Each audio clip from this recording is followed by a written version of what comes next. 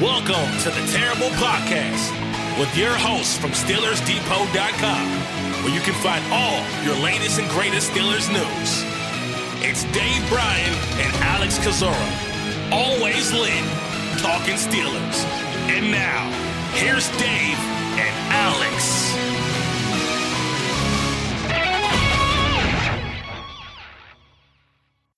Welcome to the Terrible Podcast, Season 14, Episode 15. He's Dave Bryan. I'm Alex Kozora, SteelersDepot.com. Thanks for being back with us here this Monday, Steelers Nation. Dave, the 2023 Streamies were held last night, and yet again, we did not win because we were not nominated for any category at all. I don't know if you know what the Streamies are. They're the award for the online podcasts and YouTube videos and stuff like that, but I think we'll make it through because we have a bunch of Steelers news to talk about today. How you doing?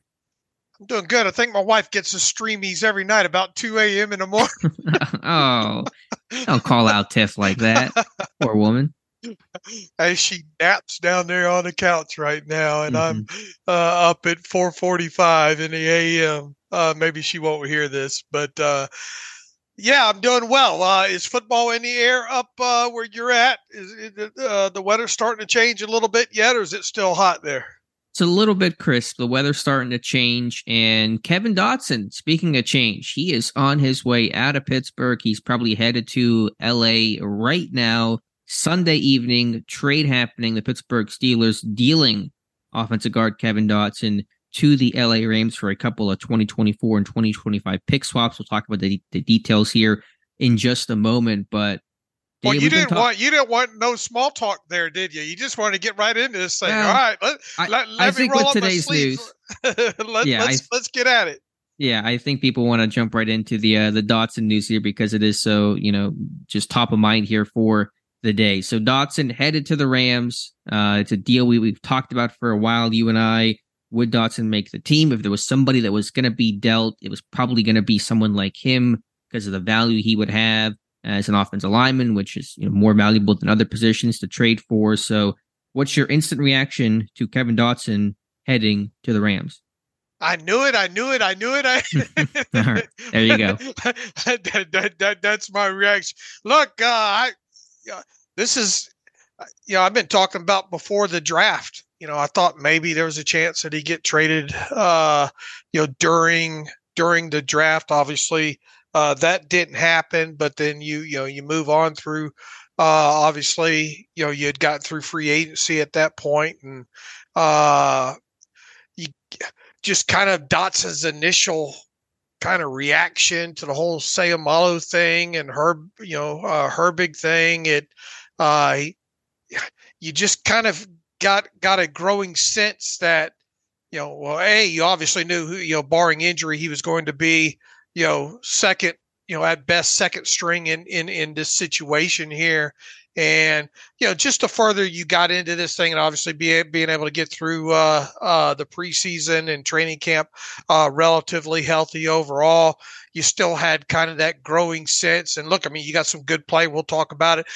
Some of these younger offensive linemen there as well too. He just, he became, what really was expendable right from the word go earlier in the offseason, and things that have transpired throughout the rest of the summer has kind of made him expendable as well there. So no, I'm obviously not shocked one bit. I think the compensation I think was good overall there. I think there were some barriers there that made the list of teams probably wanting to trade for him a little bit shorter. You got to remember that he had received the proven performance escalator bump this past offseason due to snaps played throughout his first three seasons. He is now in the final year of his rookie contract.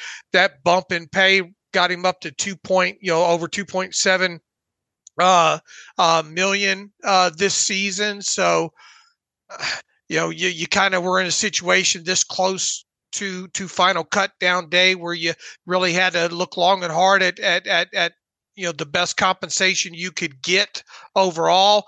And I think the Steelers did that. And You obviously, what's the compensation? You want to tell the people about the compensation in this? Right. And that comes from ESPN's prior reporting shortly after the trade last night. So it's a couple of pick swaps. The Steelers and Rams will swap their fourth round and fifth round picks in 2024. So Pittsburgh will get the Rams 2024 fourth round pick.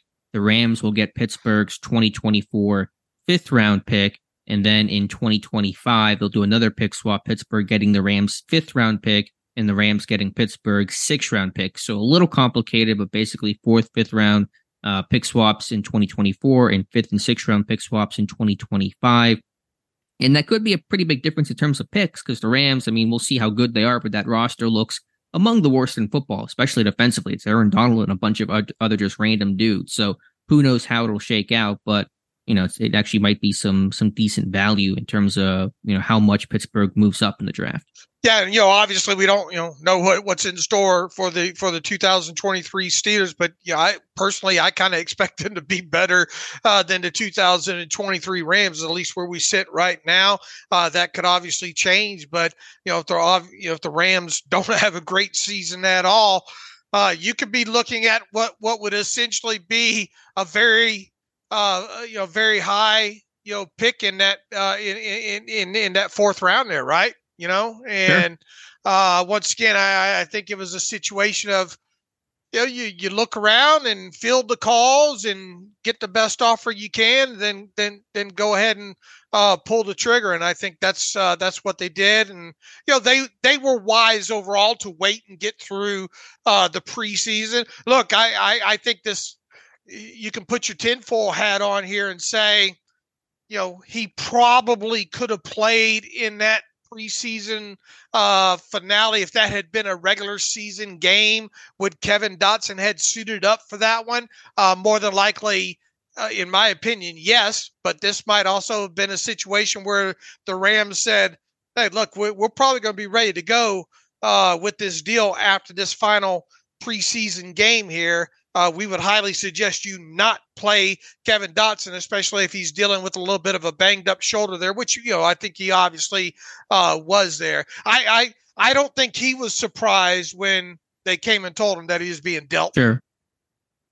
I mean, the writing's kind of been on the wall for a while now. They go out there and they first sign Nate Herbig in free agency. And at the time, we both kind of assumed he was going to be the starting left guard. And then, of course, they take the big swing and sign Isaac Seumalo, who was obviously going to be the starting left guard. And Herbig was obviously going to become the top backup. And so where did that leave Kevin Dotson? Really nowhere overall. And so, we've been talking about this basically since that happened back in early free agency. And so finally the deal comes to fruition.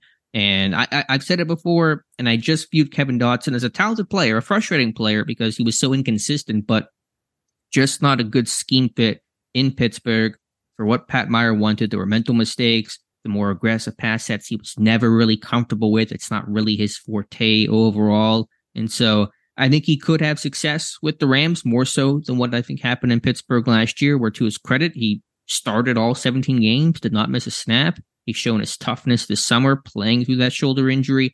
I just viewed him as a poor fit in Pittsburgh for this current group. And then obviously really without a role when you add Seumalo, when you add Herbig, and I'm sure we'll talk about what this means for the still remaining Steelers offensive linemen and some of the emerging young guys. And that may have been the final thing that pushed Kevin Dotson out of Pittsburgh. Yeah. To me, he's a guy that you just line up and let go. He's more of a mauler coming out of Louisiana Lafayette, not technical. Not one of those real technical type guys. You just tell him to go tell him to block the guy in front of you, right?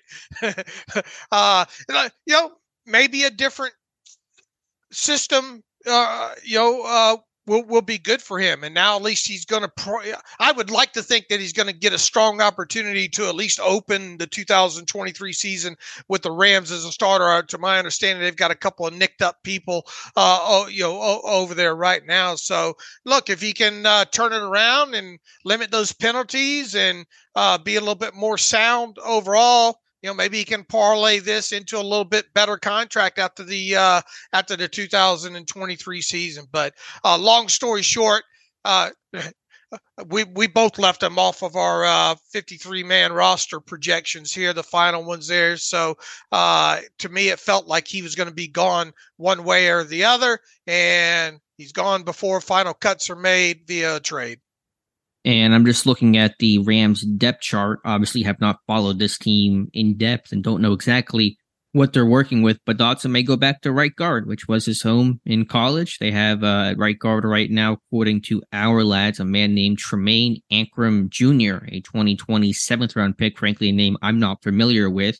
They do have Steve Avila at left guard, who we talked about when he came out of TCU this year. Could be a couple of mauling guards there in Pittsburgh with Dotson and Avila. So maybe there's going to be a better scheme fit there, but I just don't think it worked well enough in Pittsburgh. But the only thing I would caution, and I mentioned this last night, and I want to get your thoughts here, because when Pittsburgh officially announced the trade last night, but they did include, once it becomes official, once Dotson passes a physical, and we know he's dealing with that shoulder injury. It was painful, Dave. I saw him at camp. He was really battling through it, and obviously they held him out of the finale because of it. So I just want to make sure we get past that last hurdle of past the physical. I assume the Rams are aware that he's dealing with an injury, and he's played for most of the summer, but I just want to mention that because you just never know. Oh, they didn't call no backsies, did they? Yeah. Yeah. Well, the loophole. I have a feeling we'll find out by the end of the day, right? Because sure. Especially with getting around that 24-hour period where obviously teams got to cut the active roster down. So we'll find out very, very soon whether or not he passed that physical or not. Right. And logically you think that he would, but you just never know. I know there was a waiver claim, different scenario, not a trade. It was a waiver claim guy that got claimed by the Patriots or somebody, and it was nullified because he failed his physical. So you just never know about those types of things. But what do you want to talk about here? More on Dotson, more on the impact of the current roster? Yeah, real quick on, obviously with his salary being one of the little bit of the guys that we talked about this season, just kind of wondered whether or not, one way or the other, they weren't going to be on the 53 that are currently in the rule of 51. Obviously, he has was due a base salary of $2.743 million that we talked about earlier. There's going to be almost $165,000 in dead money associated with this move. That's nothing really in the grand scheme of things. And obviously, you get that the Rams are. I haven't heard otherwise. I would assume they're going to take on that full salary as part of that deal, and assuming that happens after roster displacement takes place in the current rule of 51, they will save $1.803 million in 2023 salary cap space, and this is yet another kind of thing when you look at this team situation. Look. You can thank me for this trade happening, because I just posted a salary cap update Sunday afternoon there. Oh, right. Ahead of what I thought was going to be a busy couple of days coming up here, and then not several hours after that they deal Kevin Dotson. But you are in that territory now, I believe, and even more in that territory right now of will this team or won't this team have to restructure the contract of TJ Watt, and if they do have to restructure it to any degree here in the next week or so, it probably isn't going to have to be one of those full restructures. If you remember back to September, what was it, 1st or 7th?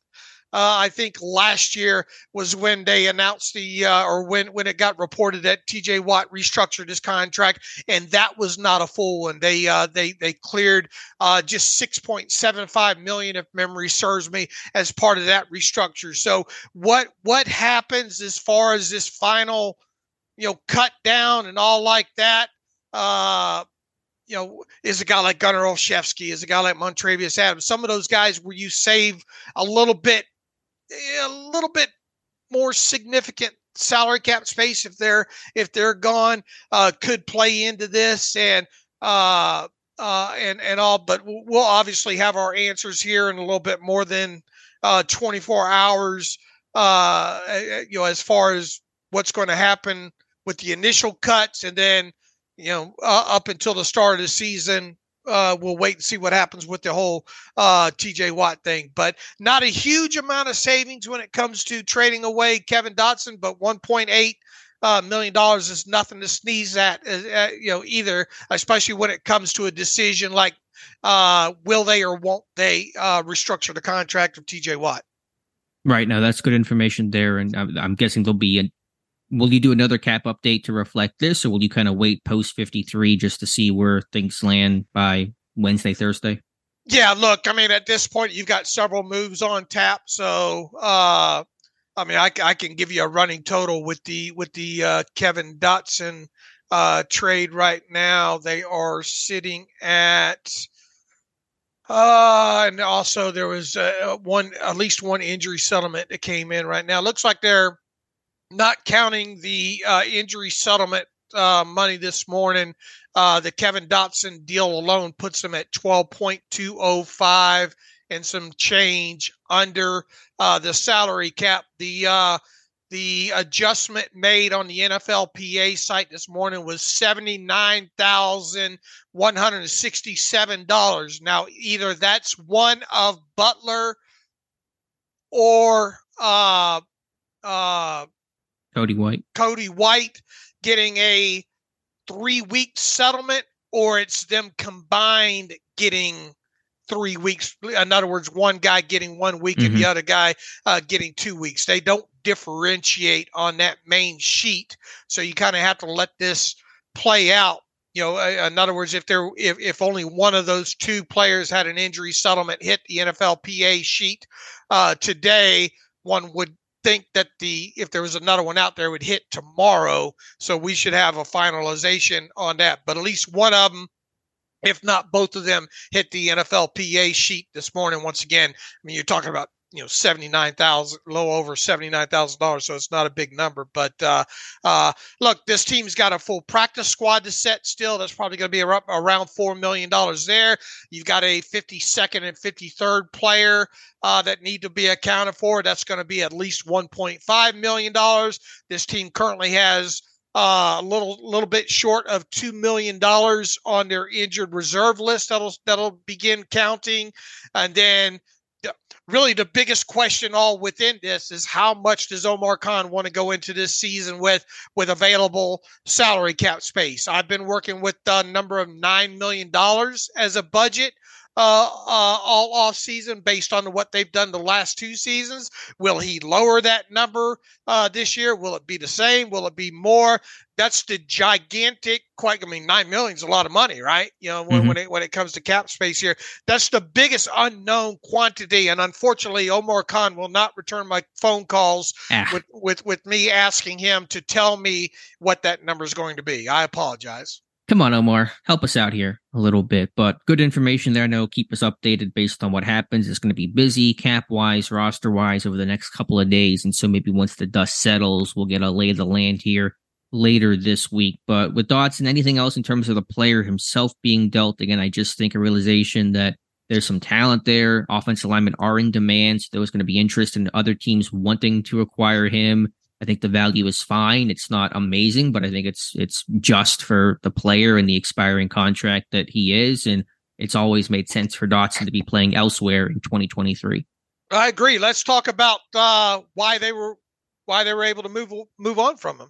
Sure. I mean, obviously the headliners here, when you add, say, Malu, the starter, and add Herbig, the backup. And I assume if you're trading Dotson, you feel comfortable with Nate Herbig's health, and he said he's going to be ready for week 1. So this is kind of another confirmation, box checking of that. But I think there were two players lower on the depth chart that I think are going to make the 53 that made this team feel extra comfortable about trading Kevin Dotson. Those two players, and Josh Carney wrote about them yesterday, are rookie Spencer Anderson, and I think especially Dylan Cook, who's kind of come on strong the last 2 or 3 weeks of the summer. So Anderson, a guy that's played all 5 spots in camp, played a bunch of spots in the preseason, and has, guard value and versatility. And then we saw Dylan Cook playing left guard in that finale, and I thought played pretty well at that position. That may have been the final thing that told Pittsburgh, okay, let's move on from Kevin Dotson. Yeah, look, Anderson, we've Why? Look, this is why right at the start of training camp, I pepper you with, tell me about the offensive line rotation. Tell me about the groups. And I think one thing that I think two things with this group became apparent as we got through training camp and then into the start right before the start of the preseason, was that Spencer Anderson was indeed going to move around. The question was, would he play? How many spots would he play during the preseason? That ended up being 4 in total. The only position he did not play during a preseason game was left tackle, and I'm pretty upset about that. And I thought he represented himself very well overall there when it came to that.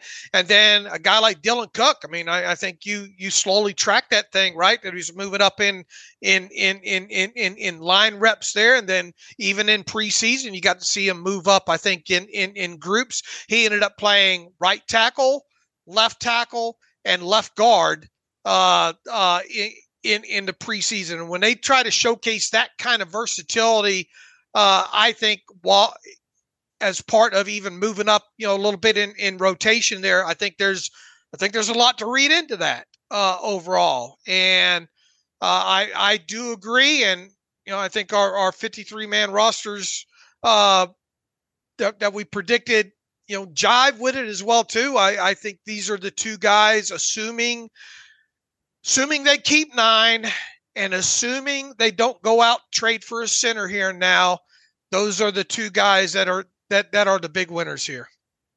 I'm with you. And I think that was the calculation. And we'll talk about this maybe more when we discuss our final Steelers roster predictions that were made pre-Dotson trade, but both left Kevin Dotson off of our predictions. We'll talk about where those guys slot in more. But I think Pittsburgh wants to hold on to their young and versatile and hopefully developing offensive lineman in Anderson, in Cook, and that kind of really squeezed Kevin Dotson out. So that, I think, was the final straw that told Pittsburgh, okay, let's go ahead and make a deal for Kevin Dotson. There are some people out there that think that this is a positive for Kendrick Green making the 53-man roster. People should know where I stand and where you stand on Kendrick Green at this point. Look, even though I think he represented himself better in this preseason finale at right guard, you have to rewind this, I think, personally, and look at the entire context here. And during the 2023 preseason, Kendrick Green mainly played the center position. He played 112 snaps in total there in the 3 preseason games, and they gave him just 19 snaps at right guard in the preseason finale against the Falcons there. This is the same Kendrick Green that logged 0.000 snaps in 2022 as an inactive, healthy scratch throughout the 2022 season. His play at center during the preseason, I didn't view as being all that impressive there. And I will state once again that if they keep Kendrick Green on this 53-man roster, I would view this as malpractice on their part. Is it possible Green's kept? I suppose I don't want to have the blinders on so much so that I rule it out. It's possible. I'm not going to sit here and say it's impossible, especially because not knowing what's going on really with Herbig, even though Herbig says, I'm good and all like that. But I would put his percentages very, very low. I'm not going to unequivocally say there's no way Kendrick Green's on this 53-man roster, but it will raise my eyebrows if he is. I would have a hard time understanding why exactly. I guess if he was, it would be he's the guy that has the most experience at center, and we value that. But obviously the quality of that play is a totally separate discussion. Does this technically improve Green's odds? Sure. When you get rid of a player like Dotson that had a chance to make the 53, everyone's odds are better. Bill Dunkel's odds are better making the 53. Will he actually do it? No, he's not. And so my thought when people ask about does this help Kendrick Green, technically it may. And again, neither of us are ruling out him making the 53, but you can easily create a 9-man offensive line group on this roster that is good and strong and deep and checks all the boxes that does not have Kendrick Green on it. And that is the starting 5 plus your 4 backups of Broderick Jones, Nate Herbig, and the 2 names we just mentioned, Spencer Anderson and Dylan Cook. Cook's going to be a guy, if he makes it, that people will go, who is that guy? Uh-huh. But if you listen to us, and I've been talking about him since the Friday Night Lights practice, the first time that Dylan Cook really popped to me, and I mentioned him there, and I've been talking about him since. Cook may be that surprise name to the outside world that makes the 53. I wrote the other day about, strong preseason for him could lead to a 53-man roster spot. This is obviously before the Dotson deal. And in there, if you, I link back to July 8th, 2023, where you wrote about, 3 or 4 articles, I think, training camp sleepers in the month of July, and Dylan Cook you had listed as one of them in there. So this guy should not be for readers and listeners. He should not be an unknown, although there are going to be a lot of interviews surface with Dylan Cook in this next week, if he does indeed make the 53-man roster, because it seems like a lot of the media are behind on him. Yeah, and maybe some are coming around to him late. I'm not quite sure, but we've been, he's been on our radar for a while. And that last day at camp when he moved up to second team tackle, then he got some guard reps. Actually, I think it was the last couple days at camp. He was getting second team reps over Raven Clark, then got guard reps the final day at camp, and his tape's been good. So, Pittsburgh, I don't think they want to expose that guy to waivers. I know it can be oversaid to say, oh, that guy's going to get claimed. Most players don't, but talented young offensive linemen with some versatility are more likely to be claimed than others. There's a lack of O-line talent in the NFL. Teams lose a bunch of players. For example, the Colts and the Buccaneers will probably look for offensive linemen at center, not tackle, not Cook, but they have injuries there.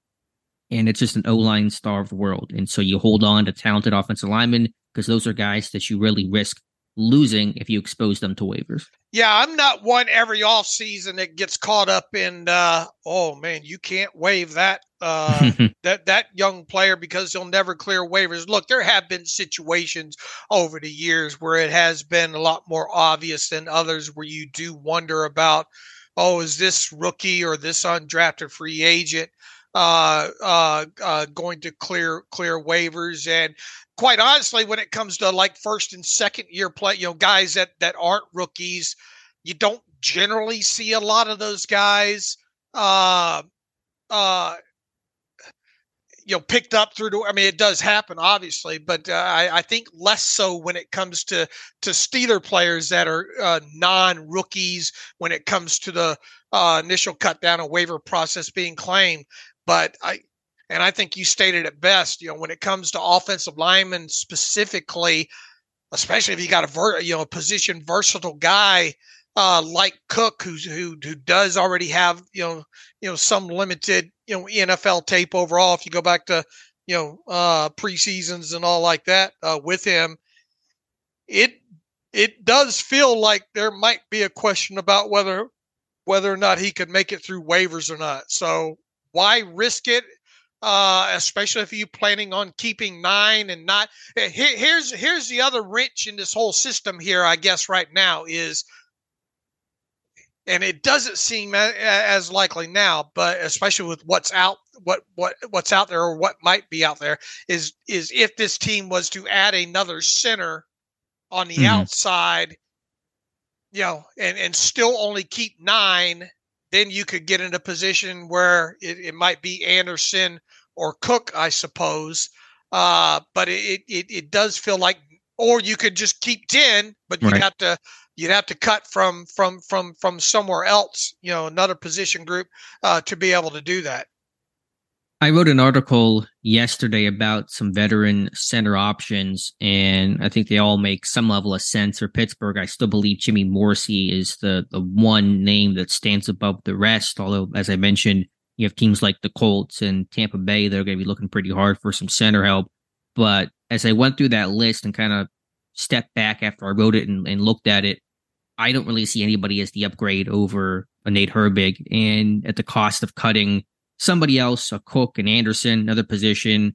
I really just struggled to see the guy that would be like, okay, let's get this guy to become our immediate backup center. So I think Pittsburgh may just stand pat with the group that they have.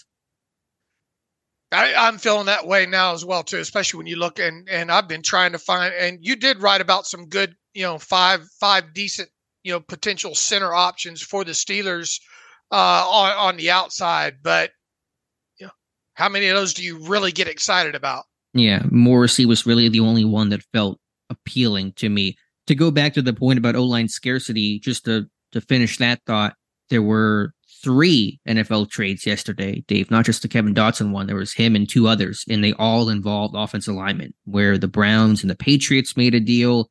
The Patriots trading your guy, running back Pierre Strong, to Cleveland for an offensive tackle, Tyrone Wheatley Jr., and then later, the Patriots acquired an offensive lineman from Minnesota for a 6th-round pick. So when these trades happen, these player trades aren't, they're not like basketball or baseball where they're happening at a crazy, crazy pace. But when they do occur, often there are offensive linemen involved because, again, the talent level is so scarce in this league. There are just few good offensive linemen. And when you have one, they're valuable and teams are always searching for them. Right. I would agree on that. So I at this point, I would be a little bit surprised if they go outside and add a center here.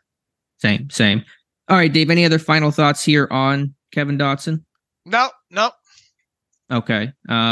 Let's get to some other weekend news that occurred prior to the Dotson deal. And this was on Saturday around 4:30. The Pittsburgh Steelers made their first wave of roster cuts ahead of the Tuesday deadline. So it's maybe earlier than expected, but Pittsburgh having that Thursday game to give them a couple extra days instead of playing on the weekend like most of the NFL. So Pittsburgh releasing 8 players. I'll read the names off here. Cornerback Madre Harper, cornerback Neville Clark, defensive lineman James Mwaya, kicker BT Potter, linebacker Keone Dang and Forrest Ryan, long snapper Rex Sunahara, and wide receiver Dan Chisena. So those were the initial 8. And then a 9th player was waived yesterday, and Eric Cruikshank, the wide receiver that was just signed last week. They'll give themselves some depth there for the finale against Atlanta. So with the 9 players either cut or waived, released, whatever you want to say, plus Dotson being gone, Pittsburgh's roster's down to 80. As they make their march to 53 by Tuesday. Yeah, none of those names did left my jaw on my desk here. Overall, I didn't have any of those guys obviously making the 50. A few of them I think I might have to the practice squad, and some people are saying, well, is there a potential that some of these early cuts could end up back on the practice squad? Yeah, I mean,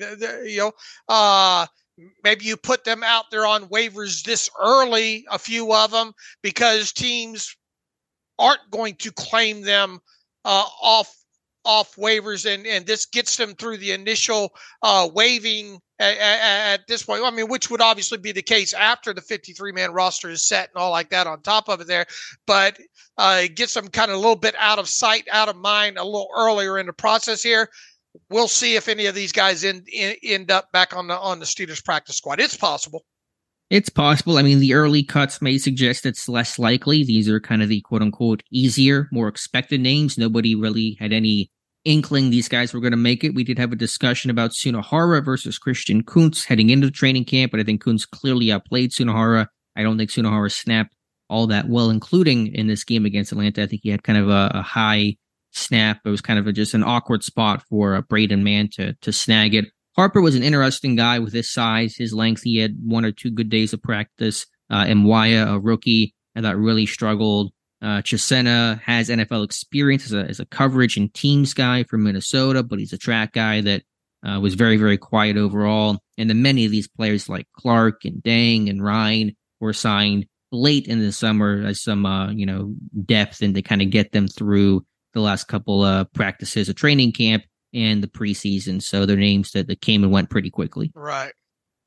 And then Cruikshank, again, kind of in that same boat there. So right now, again, Pittsburgh's roster standing at 80, and they'll make those cuts by Tuesday at 4 p.m. along with the rest of the NFL. So, Dave, I got to suppress a cough here. So let's get into our 53-man roster predictions and kind of talk about real our quick. thoughts. I think one of the biggest takeaways from these cut downs is the fact that 2 of your 3 backup specialists were included in that, and the third backup specialist that was not was Braden Mann. So I think that if you take out your tinfoil hat, you could say, hey, this might be a guy that we think that we can get some trade talk generated on here. So I would not be shocked at this point if in the next 24 whatever hours it is that the Steelers wind up finding a trade partner to trade for backup punter Braden Mann. It's a good point. And we mentioned this on Friday. It's happened before with Brad Wing. And you at least hold on to the guy as long as you can, because you just never know who might come calling at the last second and cave and say, okay, I'll give you a 7th round pick for man. We need a punter, and we don't want to have to deal with the waiver game and all that kind of stuff. So you can't rule it out right now. Right. All right, let's jump into our dueling roster predictions. And these were made post the initial 8 cuts, but I don't think any of us had James Mwaya or Neville Clark on our roster. I made mine before the 8 cuts were made. Oh, they were? Okay, I'm sorry. Okay, they were before the 8 cuts. Mine were after the 8 cuts, but before the Kevin Dotson trade. But again, it really did not impact the calculations all that significantly. So let's go through.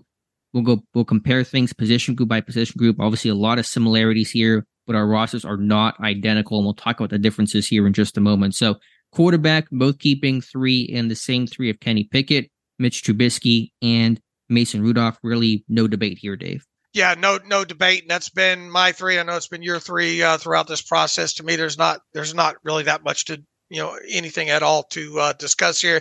They tried to give, kudos to them to at least give Tanner Morgan some work throughout the preseason there. It just, did he do enough to overtake a guy like Mason Rudolph, especially at the salary that Mason Rudolph's at? I say no. At running back, we're the same 3 with Najee Harris, Jalen Warren, and Anthony McFarland Jr. Obviously, Harris and Warren have had their spots written in pen since the year began. But McFarland, that was the guy I was watching, and I think he did enough in this finale, although we never got a good feel for him as a kick returner. I think Pittsburgh's more likely to stick with him than go an external option. I just wonder now at this point if he did enough to maybe even get himself, tradable at this point. Kudos to him. He's had a great summer. And if you go back to my first initial 53-man roster prediction with him, I just wondered if that special teams value was going to be enough for him overall. To warrant him getting a spot, but I think he's done more than enough. It does seem like they're at least headed towards the fact of let them at least start the season as the kick returner there. So kudos to him. It seems like we've had a conversation, at least a year ago about Anthony McFarland is, he has good summers, but or a good summer, but couldn't make the roster. Mm-hmm. Yeah, and it feels like this year will be the year that he makes the roster. Playing time will be hard to come by, but he should be the starting kick returner and maybe filters in occasionally. I'm not entirely sure, but that should at least be his role, kick returner. Now things get a little bit interesting. At wide receiver, we are the same, although I imagine we both kind of wrestled with what direction to go here, but keeping just 5 in Deontay Johnson, George Pickens, Allen Robinson, Calvin Austin, and Miles Boykin. So we both leave off Gunnar Olszewski from our list. Yes. How tough was that decision for you? It was very tough for me because I've wrestled with a couple of spots here, and in my previous, my second to last one, I think I put I wrote something, against my better judgment. I'll put Gunnar on here going in ahead of the final preseason game. I definitely wrestle with it, but the numbers, what I wanted to do at other positions, caused me to have to only keep 5 in total. What does Gunnar really bring to this team? I mean, yeah, back up, assuming Calvin Austin III is going to be your primary punt returner. Olszewski could be, this year's Steven Sims, where you keep a 6, but you make him inactive unless something happens there.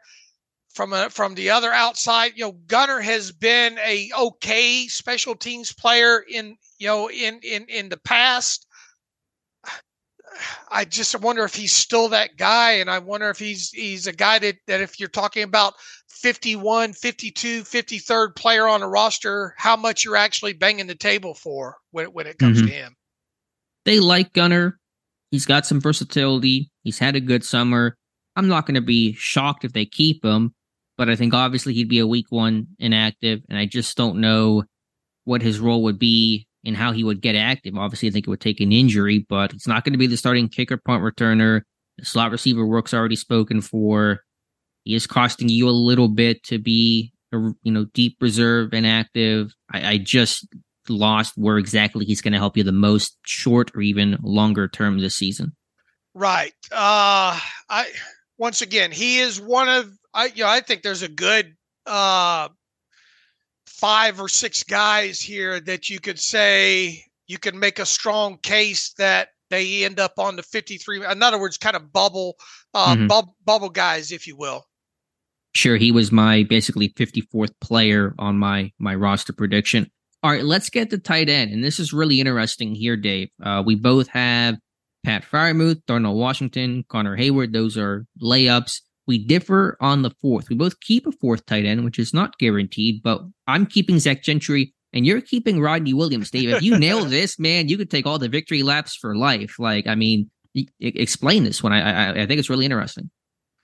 Well, I mean, I've talked about Gentry for most of the offseason here, wondering just how safe he really is. And then now look, we understand now at this point that he's got some, was in some sort of walking boot, I guess. But, I don't think that injury's termed serious at this point.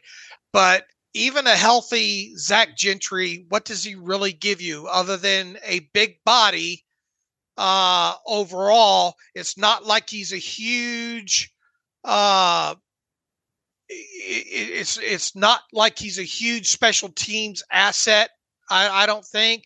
And even if he's out there as a second tight end on offense, to me, doesn't give you a whole heck of a lot, as a blocker there. I thought about just carrying just the 3 in general in, obviously Pat Freiermuth, Washington, and Connor Hayward, who's slash Hayward, if you will, because of how he's a fantasy flex or whatever you want to term him and all. But I did start looking. I pulled the some preseason tape on special teams ahead of setting my final roster and all, and going deeper into Rodney Williams, who even you agreed had a good camp overall. Yes. There. And you wrote about that, and I think mentioned several times during our podcast and your reports that Rodney Williams is having a good camp. Different body type, obviously, more of that kind of the flex guy than you would end of the line of scrimmage guy. But let me tell you, I thought Rodney Williams represented himself well on special teams throughout the preseason here, and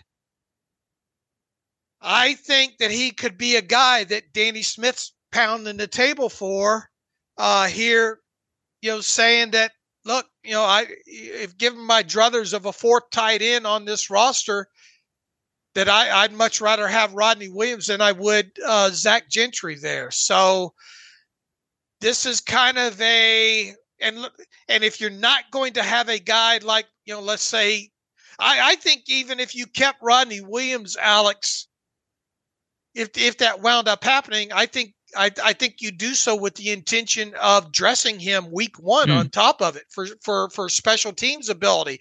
Now, the rest of my 53-man roster prediction played out, I think it would come if they kept him and they dressed him week one, then it could result in a guy like Mark Robinson not getting a helmet as one of 5 inside linebackers that you keep on this roster here. So a lot of things played into this, and my decision, I'm just not enthralled with Zach Gentry top to bottom in all aspects of the game. And then another aspect within that is Rodney Williams has had a great camp, albeit different body type, and I think he's a special teams asset. I understand the point on Gentry, and I think you're right. I think Williams quietly had a really good camp. I struggle to see how he's going to dress, and if you're keeping him for special teams, then usually those guys are dressing. Otherwise, they really lose that value there. And I think he's someone that you can just put on the practice squad and call up if need be. I mean, isn't it? You'll have the Brock Purdy rule is throwing me off a little bit here, but you're still going to have 6 inactives per game, correct? No, you still dress 48, right? Well, they've had 6 inactives last year. Am I missing 5? 5? Because the thing that you're getting caught up there was the elevations. Is that what it was? That threw you out. Remember that you can dress as many as 48 players if you have 8. If 8 of those players are offensive linemen that are dressed, right? Okay. So, and obviously if you have a 53-man roster, then 5 would be inactive. The thing is that your inactive list grows for every elevation that you might have in that. So that's kind of probably what throws people off in that. Now, the change, the way I understand it, at least, is that a quarterback. Now, you cannot elevate a quarterback from your practice squad and then and then make him inactive and be the emergency guy. This third quarterback rule has to be a guy that's on your 53-man roster. So let's say you did not elevate any players in a week and you dressed 8 offensive linemen and 48 players in total. Assuming a quarterback that's on the 53-man roster is one of those 5 inactives, he can get termed the emergency quarterback. Does that make sense? Yeah. And I thought that's how it was. So he's got to be in the 53, and if he's inactive, then he can still be deemed the emergency quarterback, correct? He'll dress even though he'll be technically inactive. Is that accurate? Right. He'll be listed like in the old days. He'll be listed as an inactive but third quarterback. Emergency quarterback. Okay, so you're right. My apologies that Williams could dress. The question is, do you go Williams over a Mark Robinson? I guess is the question. Right. It becomes into your special teams. It plays into your special teams configuration. Would be my point. But I admire the call here to kind of take the shot because he wasn't someone I really had considered. I think with Gentry, I understand you're right. He does not have the special teams value. His blocking is not as good as it should be. I just think for a team that wants to be big-bodied and be physical up front and as some protection behind Washington, where if they lost him or if he struggled, whatever the case was, you have a similar body type to block some of these 4-3 defensive ends and, just be an interior inline attached type of guy. I think Pittsburgh likes that. And so that's why I gave Gentry the slight edge over really was him versus Gunner as kind of the last spot on this roster. But the injury complicates things all the more. I know Tomlin said he's fine, but he's in a boot, and that's something you have to think about.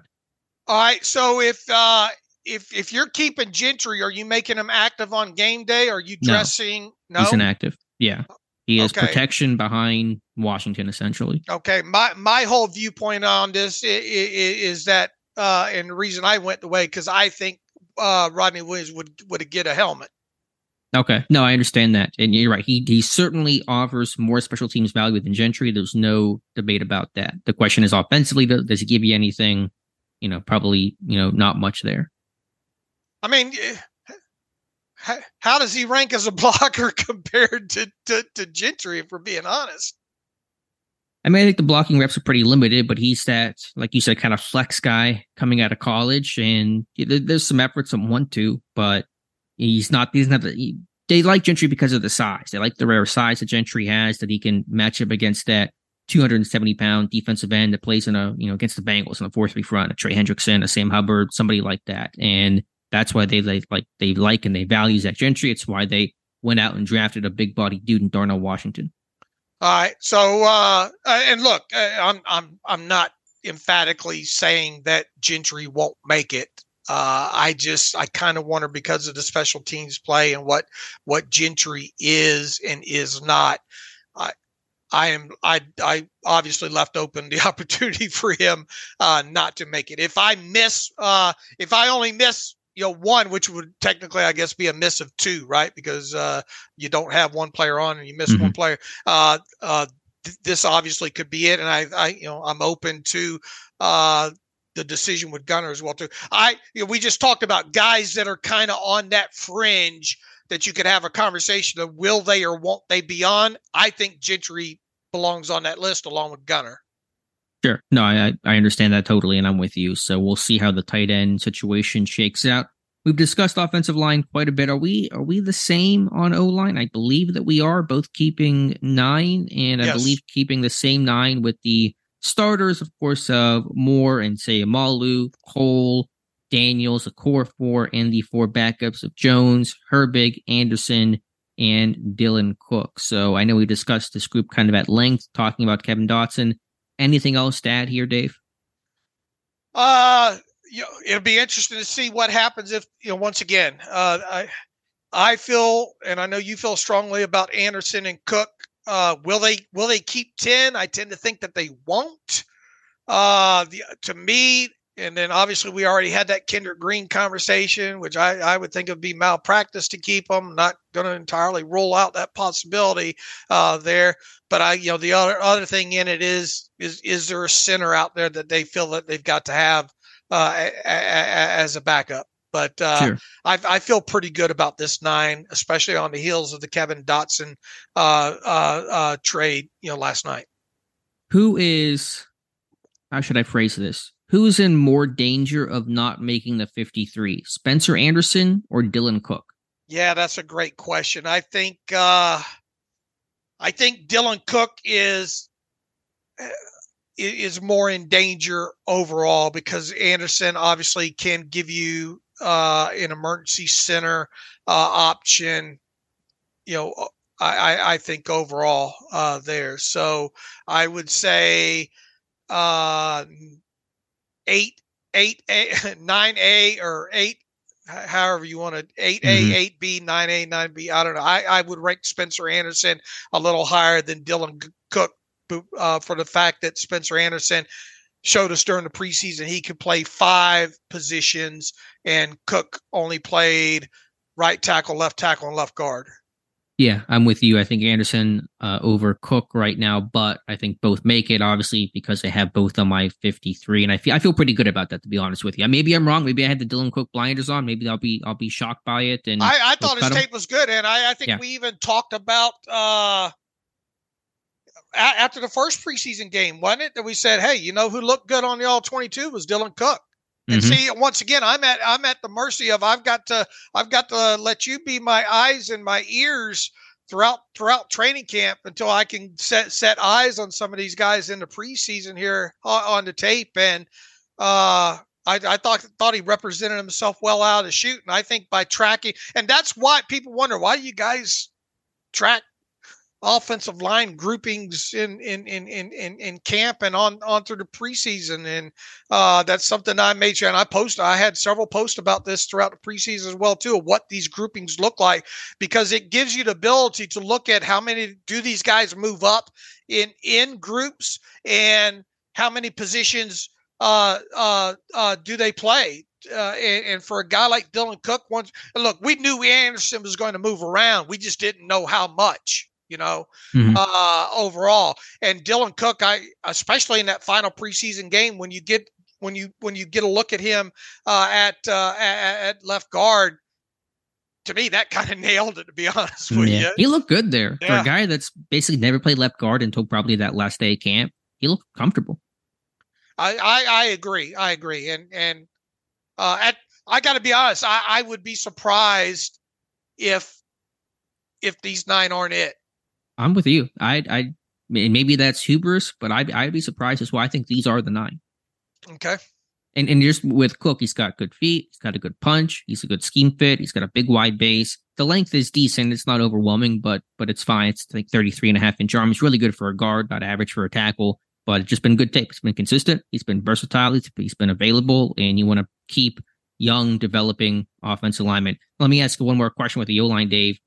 You're only going to have 8 active on game day, we assume. Would Cook be inactive, I assume?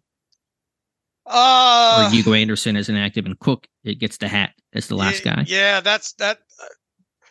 I think I keep Anderson a bit more versatile. Yeah, I would tend to think that Anderson would get the helmet.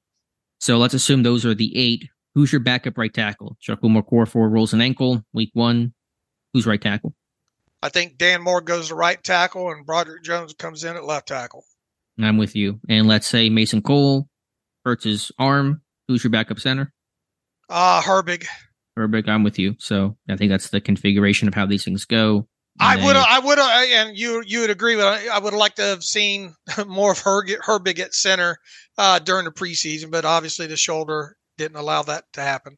Yeah, I think Pittsburgh would have liked to see more of Herbig as well. Not a lot of snaps there for the backups in Herbig and Anderson at center, but if that's the biggest complaint of the preseason, I think you take it overall, and that basically is the biggest complaint of the preseason. All right, Dave, let's flip over to the defensive side of the football. Defensive line, I've wrestled with this quite a bit. Maybe you have as well. Are we the same? I'm checking my groupings here. We are not the same. So you are keeping, well, here's the 7 you're keeping. Cam Hayward, Larry Ogunjobi, Keanu Benton, Armand Watts, Montravius Adams, DeMarvin Leal, Isaiah Loudermilk. I am keeping Cam Hayward, Larry Ogunjobi, DeMarvin Leal, Isaiah Loudermilk, Montravius Adams, Keanu Benton, and Braden Fehoko. So you're keeping Watts. I'm keeping Fehoko. Yeah, I wonder about Fehoko. I didn't get to see enough of him in the preseason snaps overall to feel comfortable enough to write him in here. Whereas obviously saw enough of, in my opinion, of Watts and Loudermilk there. To me, there's 2 questionable guys in my 7. Once again, I came around on Montravius Adams, who I had left out. My gut for most of the offseason told me, man, Montravius isn't going to make it, but he can, he didn't. I thought he played, better, obviously in that finale. They used him on the field goal team as well too. On top of it, I think they like Montravius Adams a lot more than what I like him. So I think that was enough for me to put him in there. The questionable names that you can mix and match of 2 of the 3, I think would be Watts, Loudermilk, and Fehoko. Mm-hmm. It sounds like it's going to come down to 2 guys for those. How do I want to say this? 2 spots for those 3 guys is probably where it's headed. And with Adams, the thing that did it for me is not only did I think he played well in that finale, he didn't play a lot. He played 7 snaps. He played the starting defensive snaps when Minkah Fitzpatrick played 7, and I think Alex Highsmith played 7, and then they all got out of there. And so that tells me they did not need to see much from Adams in this game. Obviously wanted to play Benton more coming off the ankle injury to see what he could do, but when you're playing only a couple of snaps in the finale, usually means you're going to make the roster. Okay. So for me, it came down to me. I'm not going to be shocked at the 7 that they keep. Sure. It was a tough decision for me. I like Watts' versatility more so than Fehoko's, and I just wonder what they really think about those 2 players there. So once again, this is a position group that I could very well see me missing on here. Well, I'm saying the same because I think your configuration of keeping Watts and Loudermilk and saying it's not a choice, it's both and, not either or, makes a lot of sense. But I went Loudermilk over Watts because I think the run defense for Loudermilk's just a touch better. He's a bit more consistent, a bit more steady. Although Watts is the better athlete, it's certainly the better pass rusher. But then ultimately, I went Fehoko over essentially Watts. And maybe I'm wrong. I know 3 nose tackles on paper looks heavy, but they just like the old butt-kicking nose tackles up front. And there was a comment that Carl Dunbar made a couple weeks ago that you keep guys like Braden Fehoko. You need guys like Fehoko on your team to stop the run when it's late in the season. And if injuries ever, nail this team the way that it did 2 years ago, the biggest thing you lost there was not pass rush, but your run defense. And you need to have guys that can anchor against the run, and you can deal with the pass rush. You can manufacture that. You have edge guys that can do that. You can blitz DBs more. You can figure that out. It's harder to mask poor run defense and to scheme that up. So that's why I went with Fehoko over Watts, but it was a difficult decision. Yeah, the 3 position groups that I really sat and thought about were wide receiver, tight end, and defensive line. Same. I'm with you 100%, Dave. All right. So inside linebacker, much easier here. Both keeping 5 and the same 5. Cole Holcomb, Landon Roberts, Quan Alexander, Mark Robinson, and Tanner Muse. The question is just how does that top 3 play? How do they rotate? Does Mark Robinson see snaps? But these should be the 5. I would agree. I think, although once again you don't want to see it during a regular season game, I think Muse gives you a little something at least at inside linebacker. I think he's a good special teams player. I think if you kept these 5, you could have conversations weekly, or could get into conversation weekly, depending on how the rest of the roster shakes out. Of do you dress just 4 of these 5? And I think Muse and his experience on special teams might give him a leg up over a guy like Mark Robinson if you were forced to choose between those 2 for getting a helmet for special teams purposes.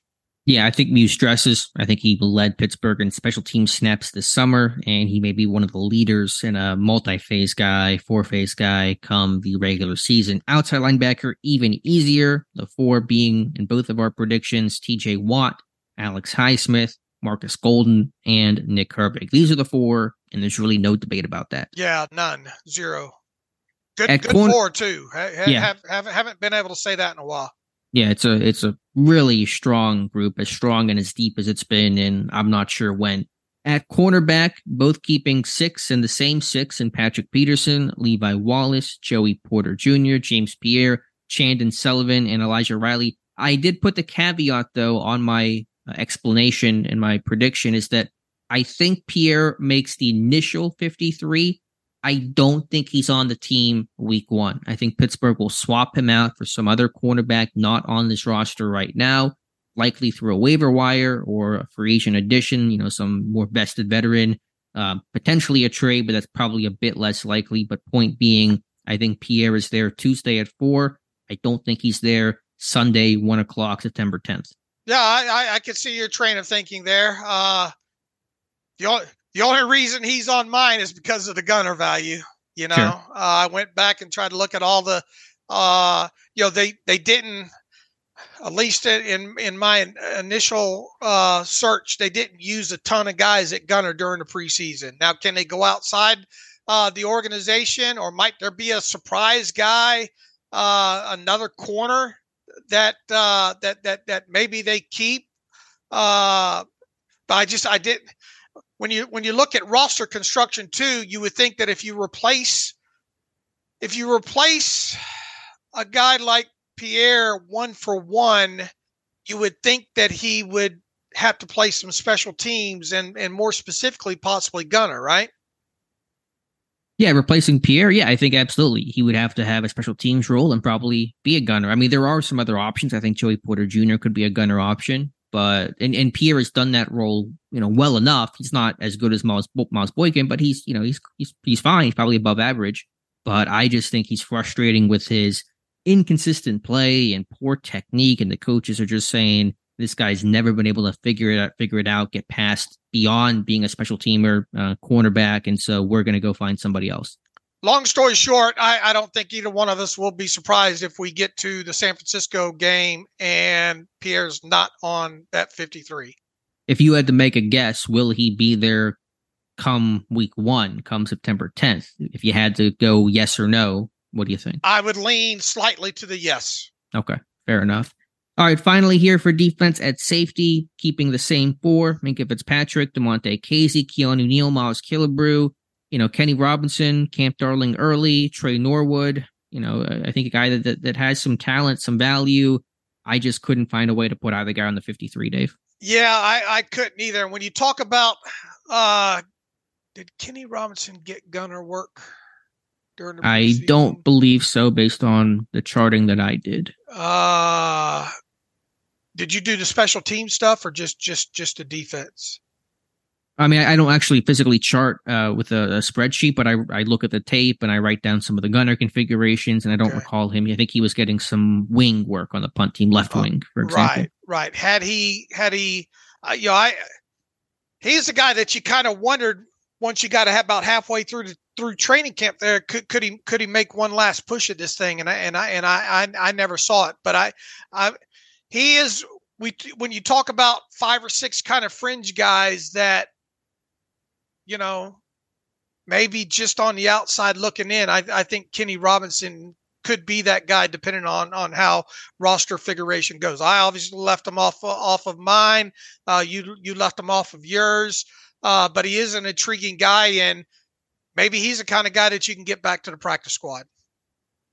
Yeah, I think he's a guy that is practice squad material. I just thought his in-stadium work was a letdown. I thought it was a good camp at Latrobe. I thought in actual preseason action, he was not nearly as good as I thought he would look. Special team snaps for him.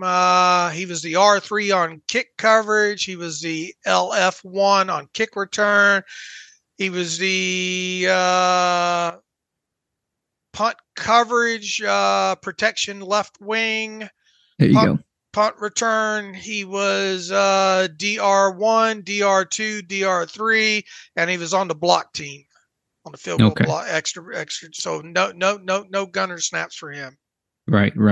All right, our specialists really chalk overall, especially with the roster cuts. Although Braden Mann, as you said, still hanging around, but Chris Boswell, Presley Harvin III, Christian Kuntz, obviously BT Potter, Rex Sunohara have been released and waived. Now it comes down to Mann versus Harvin. Do you think there's any chance that Presley Harvin is not punting week 1 for the Pittsburgh Steelers? I mean, I'm not going to paint myself that tight into a corner, but let me tell you this: six punts all inside of 20. It's not his fault that he didn't get worse field position. Damn the Steelers offense for being so good. I think he did everything that he was asked to do in the situations that he was asked to do, that I feel 99.8% confident that he'll be the punter. And I truly believe the fact that they are holding on to Mann at this point, who made a good push, I thought, in the final preseason game. I truly believe they are holding on to him with maybe the hopes that somebody will call and give them something for him.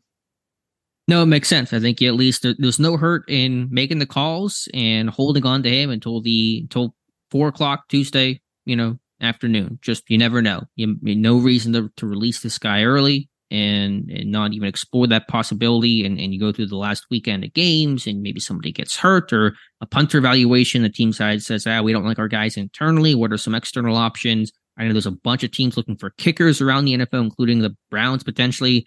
The 49ers have some kicking issues. That's not Mann, obviously, but I'm just saying specialists get evaluated here in these finales and teams start looking outside and all that kind of stuff. So we'll see what happens with him. But I'm very, very confident, like you, that Harvin will be the punter week 1 for the Pittsburgh Steelers. All right.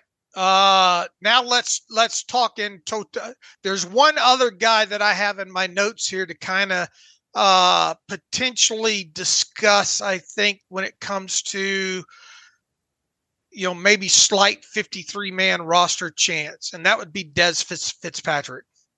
Okay, and I assume this gets back to the whole special teams value, gunner value.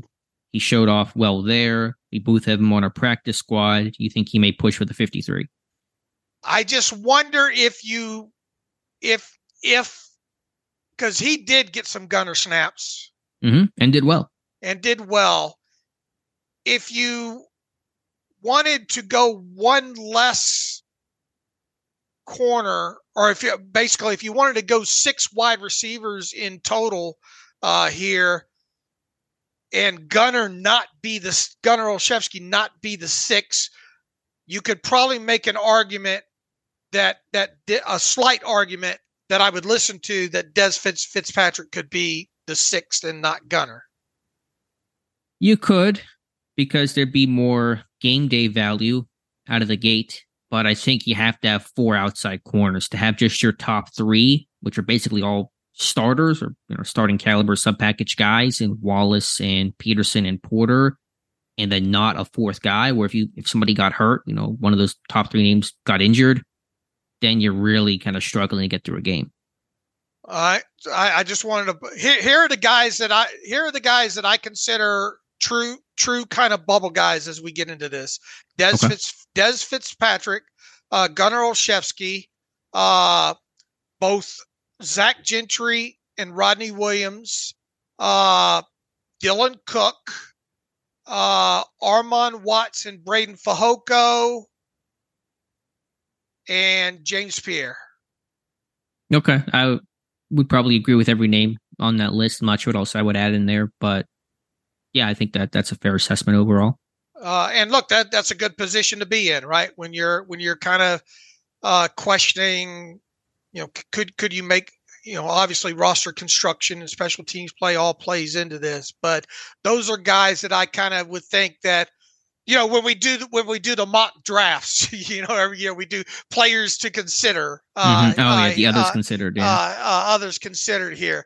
I think that's the short list of guys that you could make arguments for. Yeah, no, that makes sense. I'm with you. So, and then practice squad, there's going to be some outside guys, probably not worth going through every single name, but some notable names you have there, some more veteran types. LaRaven Clark, you have Kenny Robinson, Braden Fehoko, be one of those veteran exception types of guys, and probably some outside names getting added as well. I guarantee you, I will not hit this practice squad because there's so many outside factors that come into play with it. And will they do an exact 8-8 offense defense split, and how much does special teams value play into that? And it's just so many damn variables involved there. Was there any particular reason you left Trenton Thompson, the safety, off your practice squad list? Is there any just thought there, or just some other safeties? Trying to piece this together quickly, and try to. He got cut out by the numbers game and the outside edition game, because I have like maybe an outside cut tight end maybe landing on the practice squad if Rodney Williams lands on the 53, and maybe an outside wide receiver, maybe they're looking at, I don't know. So you could have another hour and a half conversation about potential practice squad guys. All right. So we both have the same offense defense configuration for our roster: 26 on defense, 24 on offense. Is there anything else I wanted to ask you about? Who is your rundown slot corner based on your roster prediction, Dave? Who's that Arthur Millette type of guy? Rundown, probably Riley. Okay, I'm with you. I think he would get the hat over Sullivan, which I believe we both have reflected in our active predictions. So I think he'd be that rundown type of nickel. Based on my 53-man roster, I think I would have Mason, either Anderson or Cook. I think I listed Anderson in here. Loudermilk, Robinson, and Sullivan as the 5 inactives, with Rudolph obviously being the emergency quarterback if indeed they only took 53 into a Sunday. Okay, I screwed mine up and accidentally had the 6 inactives, so let me just change it here on the fly. My 5 would be Rudolph with the emergency third quarterback designation, Gentry, Cook, Fehoko, and Sullivan. I'd have Mark Robinson getting the hat. Okay. But I think overall, we'll be close. I think we were really good last year. I don't know if I'll be as good as I was last year. I think I basically nailed almost everything last year. I don't know. I'm not as confident this is going to be the big canary in the coal mine, and we don't think it's going to happen. We don't know. We don't know. Will there be an IR situation? Somebody that gets kept for the IR to return, and obviously they have to make the initial 53, but you always wonder about those things. And do veterans get cut for the go round like Trent Scott last year? You never know what might be sneaking up behind you. It's like going into camp every year and you say, well, we think that that'll have a clean PUP sheet. And then you don't really know what's going on behind closed doors. It sounds like guys like Ogunjobi and Gentry, if they decide to keep him and Herbig, it sounds like those guys are good to go, but we don't know the exact, status of all those guys and any other maybe bumps and bruises or something like that. So we'll know a little more than 24 hours from now, I think. Yeah, we'll find out Tuesday at 4 p.m. Eastern time. So our differences on our roster is you're a tight end, you're keeping Williams, I'm keeping Gentry. At defensive line, you're keeping Watts, I'm keeping Fehoko. And is that it? I think those are the differences in our roster prediction. I think that's it. And then again, I have Pierre making the initial 53, but predicting that he will not be there come week 1. But we're going to count Pierre as right or wrong if he's there Tuesday at 4 o'clock. All right, Dave. Anything else here to talk about? We're talking about a ton today with the Dotson and the cuts, and we're going to have you guys covered for when the rest of the cuts come in. We'll have our tracker going. We'll have an initial 53-man roster. Any trades that may occur. It's a lot happening here. But any other final thoughts? Anything I'm missing, Dave? No, I think we hit on the most of it there, right? Yep. So let's get to a couple of reader emails and close out today's show. Reminder, no live stream tonight. That'll be next Monday. So we'll be able to react to the actual roster as it's set heading into week 1. So live stream next Monday. All right. Nicholas Gooden writes in, still Victory Monday, right? He says, I'm taking my hat off and handing it to Omar Khan, Andy Weidel, and the whole front office. Feels like they've been elite at improving roster weaknesses. Curious if you would be able to find out the total number of different inside linebackers on the Steelers roster since 1 year ago or so. They identified the roster weakness, attacked it, and hopefully now we have some consistent names at inside linebacker for a few years at least. He wants to find out the total number of different inside linebackers on the Steelers roster since 1 year ago or so. I mean, is he wanting to go all the way back to 90-man roster? Oh, no, he says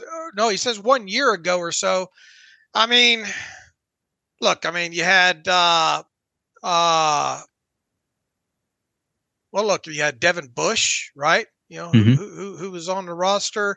Robert Spillane, who's no longer on the roster, obviously. I'm trying to see what exactly he's trying to. Is he talking about guys that were added like Tay Crowder during the off season and, Chappelle? And obviously you're going to have a lot of numbers at the position group, especially on a 90-man roster, because you need numbers there to practice with. So it's not a worthwhile, I don't think, exercise to go over the entire names. I think the worthwhile exercise to look at is just look at the total turnover of the room since the 53-man roster last year. Yeah, the names are the names. It was Bush, Miles Jack, Robert Spillane, Mark Robinson, Marcus Allen last year, and then later Tay Crowder got added, Chappelle Russell on the practice squad, and then the group that we've had this year we've talked about. So those are basically all the names there. The group looks better. I'm not entirely sure if there was a point to the question, but those are the names, and hopefully the unit will play better than a season ago. Nicholas, we'll leave it at this. They have done a good job of addressing the positional need, and a little bit of a question going into preseason, I think, or into just before training camp. Once they got Quan Alexander on this roster, and then more specifically, once you saw Holcomb, Landon Roberts, and Alexander, and really Mark Robinson and Tanner Muse all play during the preseason. The takeaway should be that they're in a better spot positionally with those 5 than they were with the 5 they had last year.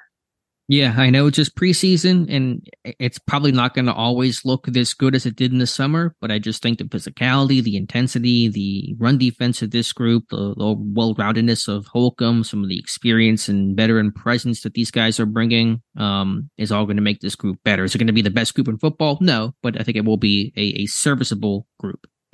James writes in, this alone, Dave and Alex, great podcast, great website. Keep up the good work. You were wondering on the podcast about how to get Nick Herbig into the rotation and get him snaps. My questions are, looking at your play charting for games where TJ Watt played the whole game, i.e. not injured for the last 2 years, can you find out what his distribution of rest snaps are in relation to first, second? He's got a lot of, can you find out distribution of snaps in relation to first, second down, first, second, third, fourth quarter? Can you find out the distribution of rest snaps in relation to field position? Look, we have the charting for that, but for us to pull it up on the fly right now from 2021, 2022 would take a lot of time. I get your overall sentiment. Look, Terrell Austin, even a couple of days ago, in so many words, said, there are going to be opportunities to get Nick Herbig on the field.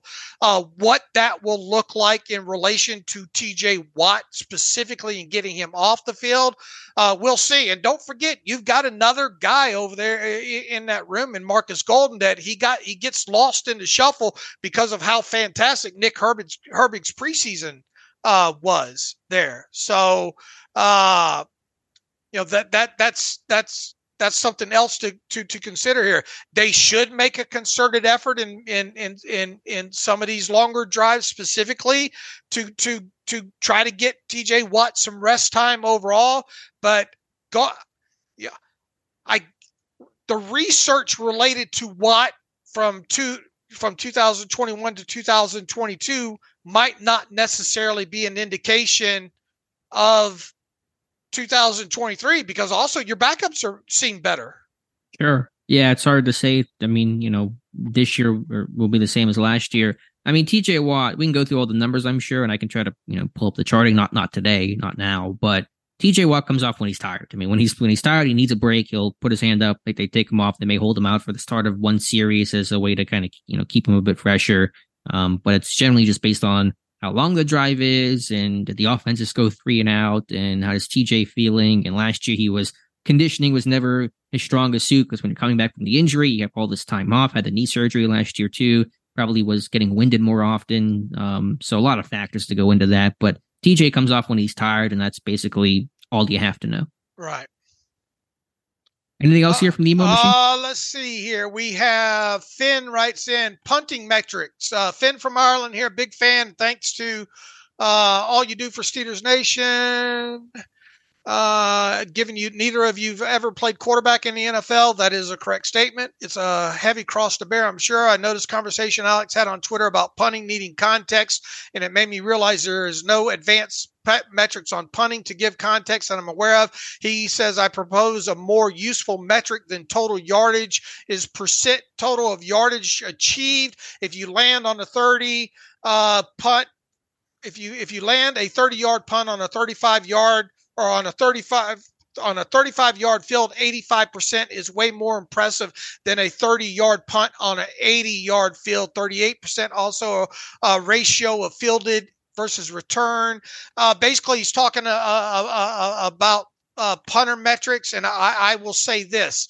I did this a couple of years ago with during the offseason, and I did that very thing where I went through the play-by-play charting and punting relative to field position and that kind of stuff. It's not something. Maybe this is something for Clayton to track with because he can pull that kind of in one quick punch, I think, with some of the stats mining that he does. But yeah, look, I mean, I get your point that not all 30-yard punts are created equal, and that should be the main takeaway. And there's some people that have come after us saying, well, what did Harvin do so good during the preseason when you look at his net average? But he was also a prisoner of the field position. Yeah, I mean, you're right. Some of the baseline stats for punters are leaving out plenty of that context. I think net average is the thing you look at. I mean, there is the inside the 20 number, but it's probably a fair critique. That feels a bit antiquated. If you're punting down at the 19 or at the 4, there's a big difference between those two things. Maybe there should be an inside the 10 number, something like that, to maybe quantify some of those real pin deep backed up punts that are very advantageous for a defense. So I mean, we look at more than just obviously just pure average. That's a pretty unreliable number, and there probably needs to be some more advanced analytics when it comes to punting. I'm on board with that. Right. I am as well too. Maybe that's something Clayton can dig up as the season goes along there. Let's see. Luke writes in, "Hey guys, with the preseason the Steelers had, I think Mike Tomlin's plan and execution from coaching standpoint was flawless during camp and preseason games. I think the real offseason preseason MVPs have been the management and the coaching staff creating and implementing a team identity and working to integrate both existing and new players. What grade do you guys give Mike T this preseason? Do you think he is influencing offensive strategy and play calling more, or simply giving Canada expectation and being more hands off?" I don't think Mike's playing a huge part in offensive strategy. I think this is a collective, obviously, offensive strategy. Matt Canada says this is what Mike, because Mike's the head coach, right? Given the directive of this is what he wants to focus of the offense. I wouldn't guess that he's micromanaging Matt Canada. As far I think there's just more of this is what we want our identity to do, and you work around that with this personnel that we gave you. Now, as far as grades, I think Mike's done. I think the entire organization as a whole for the entire offseason gets an A.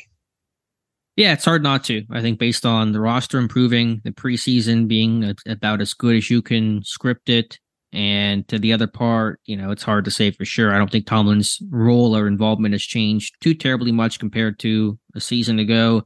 If anything, it may be even in some ways a bit less because there's more definition in terms of this is our quarterback and this is our structure, and roles are a bit more defined. Guys are a bit older, more experienced, and so maybe need a little less of the hand holding and kind of, okay, but he knows what to do, so let's just go ahead and do our job. But Tomlin talked about, in the offseason, meeting with Kenny Pickett each morning during team development. I assume that was during OTAs and mini camp. And so there's obviously, a lot of hands-on work, but I don't want to pretend it's radically different than probably where it was a year ago. All right. Let's see. We get one more in here from Jeff Kinney. Says, route running. Would love to hear you compare contrast in routes run by Deontay and George on their respective explosive plays versus the Falcons. DJ creating separate. Didn't you just do a video on this? Well, it was about it wasn't about those two players in particular, but it was about the art to running the deep ball as wide receivers coach Frisman Jackson teaches it. He specifically mentions in here Pickens coasting down the right sideline with the minimal separation on that deep play that he had. Yeah, maybe that's a reference. I believe that JT O'Sullivan for his quarterback school YouTube video got on Pickens for that. I have not actually gotten time to watch that video, so I don't know exactly what O'Sullivan had to say. All I know is that Pickens makes these catches that are ridiculous. And sometimes, and I'm not speaking to this situation, but sometimes the really athletic kind of long striders don't look like they're moving that fast when they are moving pretty fast. Pickens will never be a big time separation guy, but he does win contested, and he does it better than just about any wide receiver in football. Yeah, look, and here's the thing too, if he's running full speed, you don't know the relation to what the quarterback sees and what the quarterback's expecting and all like that. If he is running full speed, is that ball underthrown? I understand, because especially when JT lays this out in his video, it seemed a little bit of, oh crap, he's going to throw it to me kind of thing, but you don't, not knowing, I understand where the pushback's coming from that on Pickens, but it's impossible to kind of decipher overall. I think. Yeah, and I haven't gone back and examined it under that lens. Maybe I should, but I would also just say that Pickens, had more limited runway than Deontay. Deontay was that catch was what at the line of scrimmage was what Pittsburgh's 10-yard line, whatever it was, and so Johnson has the entire field. Pickens catches that one at the inside the 5, and so if you run full speed, you run out of real estate in the back of the end zone and all that kind of stuff. So I just want to put the context of how much room those guys had in front of them as well. That's an important factor too. That plays into the part that we don't know. Right. But I understand. I understand where the question's coming from in that, and especially with JT highlighting that, saying, "What are we doing here?" He says that a lot during his video. What are we doing here? There, but I mean, it's impossible to answer, I think. Yeah, but I really thought it was interesting, and I nerded out a bit, and maybe only a small section of people really appreciate that stuff. But to compare the Calvin Austin touchdown versus Cruikshank, being quote unquote overthrown, but it really was just because Cruikshank slowed himself down by looking back too early. So the devil's in the details, man. And you can run fast, but if your technique's not good, you're gonna be slow on the field. So I thought that was a really interesting chance to compare. When it's run correctly, the result's a touchdown, and when it's run incorrectly, you get incompletions. All right. I think that's got it. We're about an hour and a half too, so we need to wrap this up. Going to be a busy day ahead of us here today with the Steelers practicing after not practicing because of a team building function. So they said on Sunday there. So do you think Kevin Dotson was at the function? Do you think they were like, Kevin, you wouldn't have a good time. You wouldn't like this place. I have no idea. I have no idea. All right. We will get back after it again on Wednesday to recap the cut downs and any other news that happens between now and then. So it's going to be obviously a busy next couple of days here coming up for the Steelers. And, maybe I'll have a more concrete salary cap update after all these moves are made, and just going to be a bit, it's obviously football season. So a lot to look forward to moving forward. Hold on 1 second here. Tanner Muse is getting waived, according to Tom Pelissero. Did not see that one coming. Could he be someone that circles back? I don't know, but Tom Pelissero just tweeting Tanner Muse being waived. Boy, we got that one in under the wire there. That's thank you, Tom. Yeah, that's quite interesting development there as well. Both of us obviously having Muse on our 53-man roster. What does it mean? What does it mean? Is this a situation where maybe somebody's going to go to IR and they're going to let him clear waivers, or are they just don't need him, done with him, only going to keep 4 inside linebackers potentially, and maybe an extra another wide receiver? I don't know. So this is an interesting development to close out this show, and something that I didn't see coming.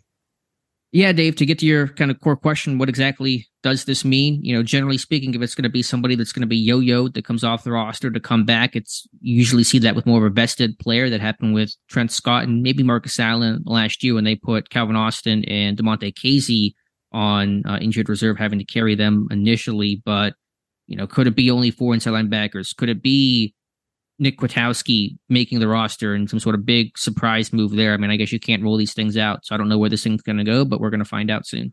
Yeah, I guess that's the big question is what, if you truly didn't, why Muse and not Kwiatkowski?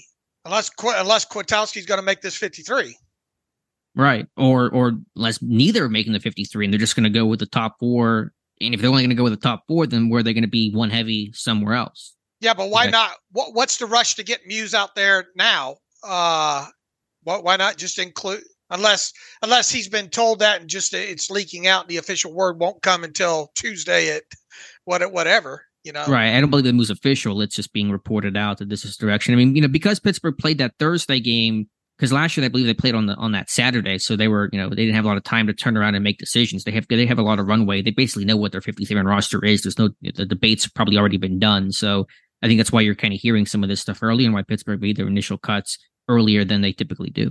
Well, look, the initial 9 have already been made official on the NFL sheet as of yesterday. Right. There. What if Muse is made official today? and shows up on the sheet? It's a good question. Is that an indication they're going to try to get him to circle back in time as soon as possible to do it now? They got an off day tomorrow, so they won't be practicing tomorrow. So you get the waiver now, and he comes back for Wednesday. I guess that's and that'll be something we'll learn later in the day. But if Muse shows up on as an official transaction today, then there might be something more to it. If he doesn't, then it just might be out of the picture there. So who knows? What a way to end the show. So that's some breaking news, and I'm sure there'll be a lot more news to talk about come Wednesday, but that's a heck of a way to end things for today. All right. You can follow me on Twitter at Steelers Depot. Follow Alex on Twitter at Alex_Kozora. Follow the show at Terrible Podcast. Email the show, theterriblepodcast@gmail.com. If you like what we do and want to donate to the cause, SteelersDepot.com. Hit the donate button upper right navigational bar. Also, if you like an ad-free version of the site, SteelersDepot.com. Hit the ad-free button upper right navigational bar that way. So appreciate all the questions. Appreciate all the listeners, readership, all like that. And until Wednesday, as always, thanks for listening to the Terrible Podcast with Dave and Alex.